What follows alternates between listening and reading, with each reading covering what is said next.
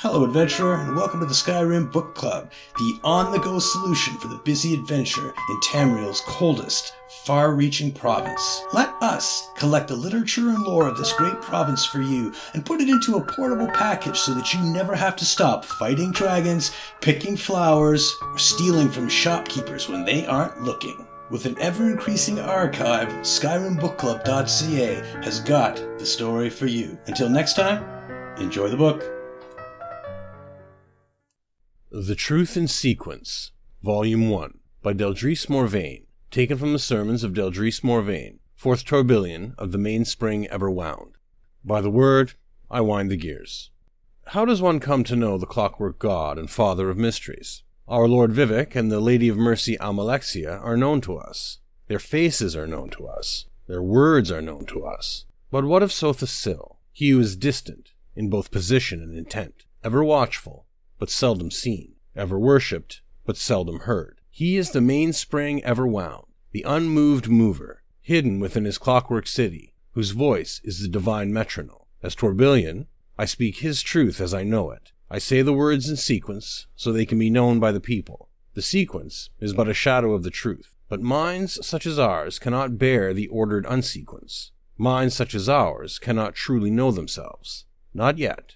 The first truth of the mainspring Everwound is the truth of Nirn. The soul of Nirn has two faces. The first is known to us, the Nirn prior, or the Nirn of many parts. It is a Nirn in pieces, assembled by the unsteady hand that has yet to find itself. Its oscillations irregular, its going train disrupted by fear and delusion. Its faults are not in its parts, but in its assembly. Each gear is a god, each spring is a thought.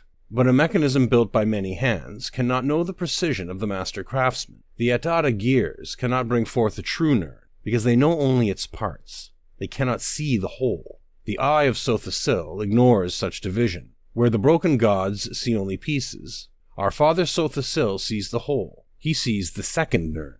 The second Nirn, the inchoate Nirn ensuing, the thought form that anticipates the world to come, Tamriel final, Anu Vanasi. Only Sotha Sil knows its shape. Its nature lies forgotten in the before time, when Anu broke itself for wisdom's sake. Our lessers know the source as two forms, Anu and Padome, but this binary is without merit. One of the Lorkhan's great lies, meant to sunder us from the truth of Anuic unity. Our father, Sotha Sil, would have us know the truth. There is no Padome. Padome is the absence of value, the lack, a ghost that vanishes at first light, a nothing. There is only Anu, sundered and known by many names, possessing many faces, the one.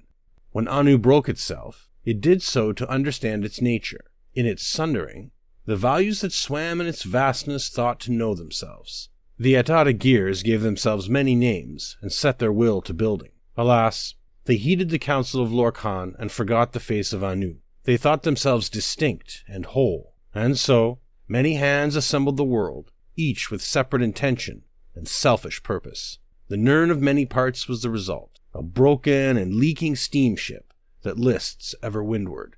But rejoice, children of the Tribunal. In his wisdom, the mainspring Everwound seeks to reclaim our lost heritage. His heart is oiled and calibrated, pumping dark truth as blood. His mind is the god mortar, where the fractured values of Anuic nature are ground and weighed, unified through his will alone. From his great labor, a new Nirn will be born, Tamriel final, Anu Vanasi. I pray that we see the fruit of his labor, a perfect world without Et'ada gears, without the illusion of change, watertight and everlasting.